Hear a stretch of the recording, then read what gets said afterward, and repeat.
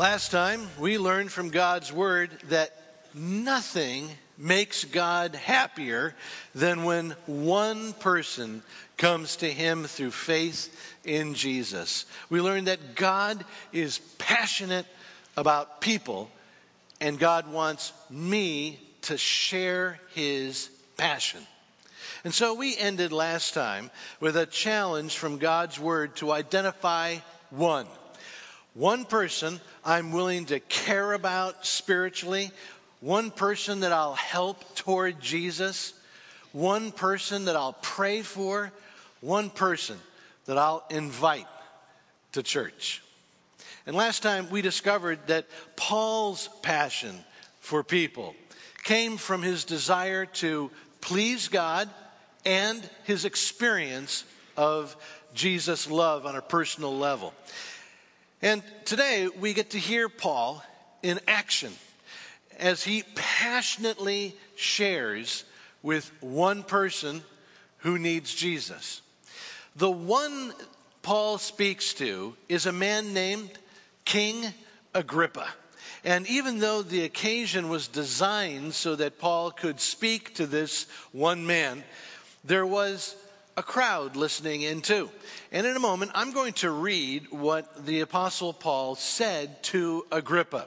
And you can follow along by turning in your Bible to Acts chapter 26. But first, let me describe the scene to you.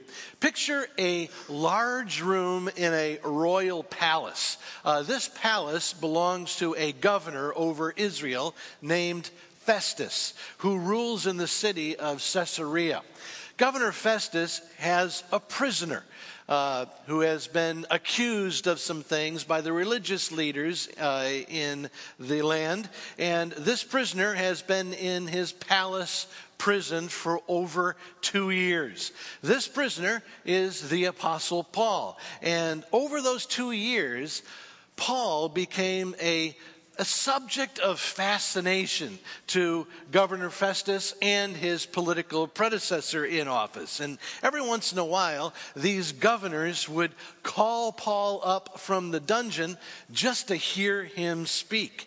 One day, Festus had a royal guest who was Jewish and therefore interested in Paul's claim that the Jewish Messiah had come, had died on a cross, and rose again from the tomb. So Festus called Paul up from the dungeon so he could speak to this one person, King Agrippa. But as I said, there were other people in the room, including Festus and Agrippa's wife and a bunch of military leaders and palace personnel. So now, picture Paul standing before this crowd. Paul is shackled with a heavy iron chain, and his eyes are bright and focused on this one person, King Agrippa. Paul motions with his hand, and he begins. King Agrippa, I consider myself fortunate to stand before you today as I make my defense against my accusers, and especially so because you are well acquainted with all our Jewish customs and controversies. Therefore, I beg you to listen to me patiently. My accusers all know the way that I have lived ever since I was a child, from the beginning of my life in my own country and then also in Jerusalem. They have known me for a long time and can testify, if they're willing, that I conform to the strictest sect of our religion, living as a Pharisee. And now it is because of that hope, my hope, in what God has promised our ancestors in Scripture, that I am on trial today. This is the promise our 12 tribes are hoping to see fulfilled as they earnestly serve God day and night. King Agrippa, it is because of this hope that my fellow Jews are accusing me. Why should any of us consider it incredible that God raises the dead? Although I too was convinced that I ought to do all that was possible to oppose the name Jesus of Nazareth. And that is just what I did in Jerusalem. On the authority of the chief priests, I put many of the Lord's people in prison. And when they were put to death, I cast my vote against them. Many a time I went from one synagogue to another to have them punished, to try to force them to blaspheme. I was so obsessed with persecuting them that I even hunted them down in foreign cities. On one of those journeys, I was going to Damascus with the authority and commission of the chief priests. And about noon, King Agrippa, as I was on the road, I saw a light from heaven, brighter than the sun, blazing around me and my companions. We all fell to the ground, and I heard a voice speaking to me in Aramaic. Saul, Saul, why do you persecute me? It is hard for you to kick against the goads. And I said, who are you, Lord? I am Jesus, whom you are persecuting. Now get up, stand on your feet. I have appeared to you to appoint you as a servant and as a witness of what you have seen and will see of me. I will rescue you from your own people and from the Gentiles. I'm sending you to them to open their eyes and turn them from darkness to light and from the power of Satan to God, so that they may receive forgiveness of sins and a place among those who are sanctified by faith in me. So then, King Agrippa, I was not disobedient to the vision from heaven, first to those in Damascus, then to those in Jerusalem, then in all Judea, and then to the Gentiles. I preached that they should repent and turn to God and demonstrate their repentance by their deeds. That is why some of my fellow Jews seized me in the temple and tried to kill me. But God has helped me to this very day. So I stand here and testify to small and great alike. I'm saying nothing beyond what the prophets and Moses said would happen, that the Messiah would suffer, and as the first to rise from the dead would bring this message of light to his own people and to the Gentiles. At this point, Festus interrupted Paul's defense. You are out of your mind, Paul. Your great learning is driving you insane. I am not insane, most excellent Festus. What I'm saying is true and reasonable. The king is familiar with these things, and I speak freely to him. I'm convinced that none of this has escaped his notice because it was not done in a corner. King Agrippa, do you believe the prophets? I know you do. Then Agrippa said to Paul, do you think that in such a short time you can persuade me to become a Christian? Paul replied, short or long, I pray to God that not only you, but everyone listening to me may become what I am, except for these chains. This is Paul's story. And it's a story about light. In verse 13, Paul says that he's traveling on the road and he met Jesus, who appeared to him in a blinding light. Then in verse 18, Jesus speaks to Paul and says that he is shining on Paul so that he can go and turn people from darkness to light. And then in verse 23, Paul confirms that in obedience to Jesus' command, his purpose is to shine, is to share Jesus' message of light. And God preserves Paul's words about this one light, Jesus, to teach me how to shine like Paul. So let's explore Paul's lessons for shining that one light. The first lesson to learn from Paul about how to shine is that Jesus shines through my story.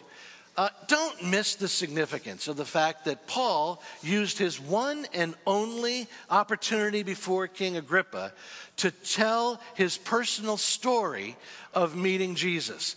Paul was a biblical scholar and a theologian.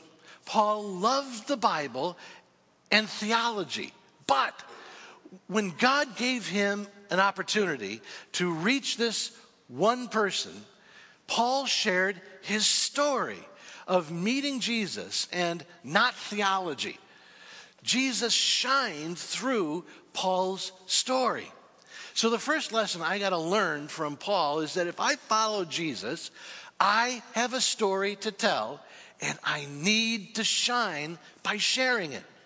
Paul's story starts with what his life was like before he met Jesus, and then moves on to how he met Jesus, and then how his life is different now that he walks with Jesus. Your story can follow this same format. And you may be saying, well, I can follow Paul's format, but it won't change the fact that my story is boring compared to Paul's. Paul's story includes torture and murder and intrigue and special effects and voices from heaven. Me, I prayed with my Sunday school teacher at age 9, Mrs. McGillicuddy, and I'm even bored with my story, and I'm living it. I used to think that about my story. I'm one of those with a very undramatic Mrs. McGillicuddy kind of a story, and even though my story, however, is not exciting, it does revolve around a personal struggle, and how my personal struggle was answered in the person of Jesus. And everybody can identify with a personal struggle. In my case, I met Jesus just by reading the Bible and found the answer to my personal struggle to receive God's love and approval and forgiveness. My story is not dramatic, but I've had the privilege of leading lots of people to Jesus through my story. Not because my story is exciting or anything special about me, but just because there's power in being personal and the process of finding an answer to a personal need. Those of us who embraced Jesus as children, we don't have a fall on the ground story like the Apostle Paul.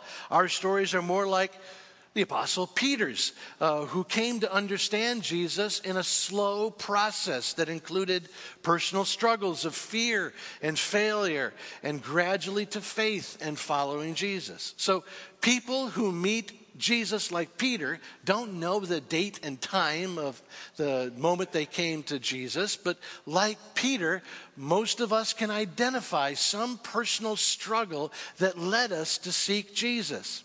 Just like Peter would say that Jesus addressed his insecurities in life and helped him become the rock of courage and confidence, maybe for you, the struggle is that led you to Jesus was fear or a sense of guilt or a need for contentment or purpose in your life. So think about your story. Identify the personal ways God met you so that you can tell your story to others in just 1 minute. To encourage us in this, we're asking you to volunteer to share your story, your 1 minute life story in your community group sometime this month. And as we hear each other, it will encourage us to share and to shine with that 1 minute story in the life of that one person we want to help toward Jesus. So how do I shine the light of Jesus to others? I shine through my story. The next point is that Jesus shines through my joy. In verse 29, Paul says to King Agrippa, I pray to God that you, not only you, but all those listening to me today may become what I am, except for these chains. These words reflect the joy that Paul experienced in Jesus. And these words also reflect the positive motivation Paul had for sharing his faith. Paul's relationship with Jesus was so joy-producing that he wanted others to experience it. Paul really believed that there was nothing better in this world than Jesus. And there are bad motives for sharing my faith. Guilt, pride, a sense of superiority, duty. obligation, people praise. But the best motive for sharing my faith is the joyful belief that there is nothing better than a relationship with Jesus. The question is, do I really believe this? The degree of my shine is determined by the degree to which I really believe that a relationship with Jesus is better than anything and everything this world has to offer. So with this in mind, I'd like to show you something. And as I do, I just want to say that BlackRock is not taking any stand on which team should win tonight. All right, Pastor Mark here with the members of the greatest football team on the earth.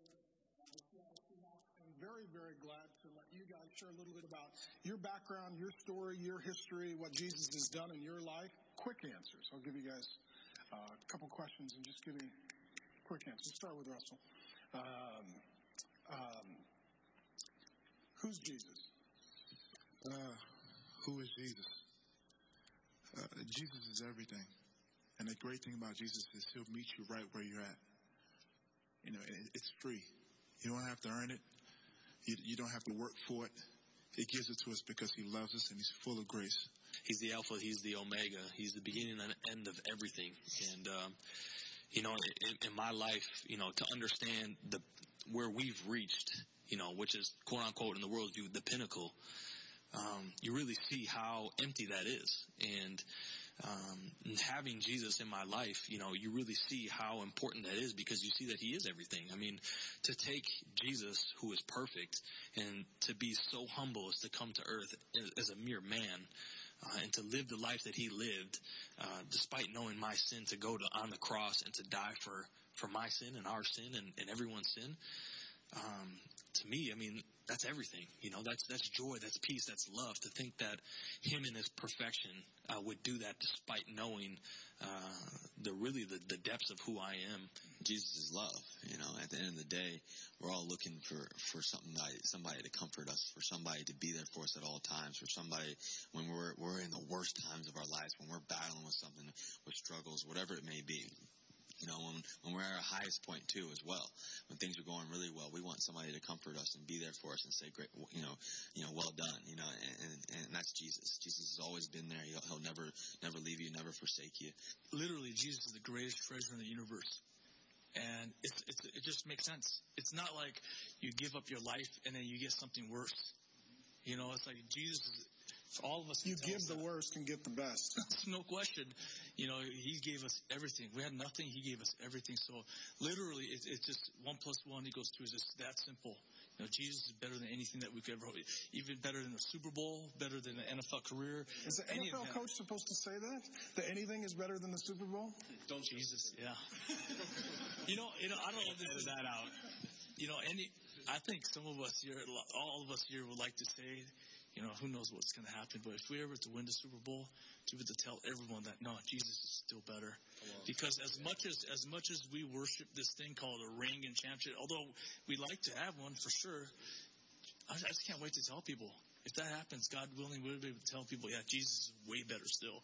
Because you're going to wake up the next day, things are going to be the same if you don't have Jesus. If you have Jesus, it's still going to be awesome, win or lose. So I'd say that Jesus shines through these joy-filled guys who are willing to tell the world that Jesus is better than a Super Bowl ring. Jesus shines through you when you say and really mean that Jesus is better than anything else in the world. And believe it like these Seahawks. And like I said, BlackRock is taking no position on which team should win tonight. But having said that, I think we all know who God's rooting for. So, no, I'm kidding. All right, let's move on to the next lesson in Paul's story, which teaches that Jesus shines through my pain. I mentioned that Festus was fascinated by Paul. Agrippa was fascinated by Paul, and I think I know why. Festus and Agrippa were kings of comfort. And they had everything in the world that they wanted, but had no peace or contentment. And these men were fascinated by a man who was locked in prison for 2 years, standing before them in chains, and yet has this peace and contentment that they lacked. There's a myth out there that being a witness for Jesus means showing people that you have a problem-free life and that your life just hums along in perfect order. This is false. I shine my brightest with Jesus when people see that I stand in chains and yet have peace and contentment through Jesus. I shine brightest when I go through trouble and trial and yet have a calm and confidence that comes from Jesus. So when you tell your story, don't leave out the painful parts of your past and your present. Be honest about your pain and in your struggle. Be authentic. Go ahead and rattle your chains a little bit, because Jesus shines through the way you handle the hard stuff in his power. And then there's one final lesson that Paul teaches about how to shine. Jesus shines through my prayer. King Agrippa was the one person that God placed on Paul's heart in that moment. And Paul prayed for him. In verse 29, Paul says, I pray to God that not only you, King Agrippa, but everyone listening to me may become what I am except for these chains. Paul knew that prayer makes a difference. Last time we studied how God wants me to have the same passion for people that he has. Now let's talk about how I develop this passion. The best way for me to grow in God's passion for people is to pray for people. Last time I challenged you to identify one person you are willing to care enough about on a spiritual level that you eventually invite that one to church. Today I want to challenge you to go beyond just identifying that one person, and I encourage you to pray for that one person. Here's the challenge. I encourage you to pray for one person at 1 o'clock for 1 minute. And as your application of this message, try it for a week. Or if you want, try it for this whole month. Set a phone alarm to go off at 1 p.m. And when it does, take a minute and ask God to draw this one person on your heart to the one light of Jesus. And ask God for opportunities. Ask God to soften that person's heart. And as you pray for this one, your passion for this one will grow. And maybe, just maybe, you'll have the thrill of seeing one come to Jesus as he shines through your story, through your joy, through your pain, and through your prayer. Let's pray. Jesus, we thank you for being the one light, and we come recognizing that there is no other way to the Father except through you. And we remember your sacrifice that makes that relationship possible now through your table. On the night that Jesus was betrayed, he took bread, and after he gave thanks, he broke it and said, "This is my body, which is given for you. Do this in remembrance of me." Jesus, your story, the story of your life, is infinitely more important than my story or any of our stories in this room. But yet, in your grace, your story has intersected with my story. And you've given me a new story. You've given each one of us who follow you a new story to tell. Lord, as we take this bread, would you meet with us in a way that would allow us to, in your presence, reflect on the details of our story that culminates in receiving the sacrifice that you have given on the cross for our own salvation. And Lord, as you review this story with us, would you fill us with gratitude and praise in your name, Jesus? Amen.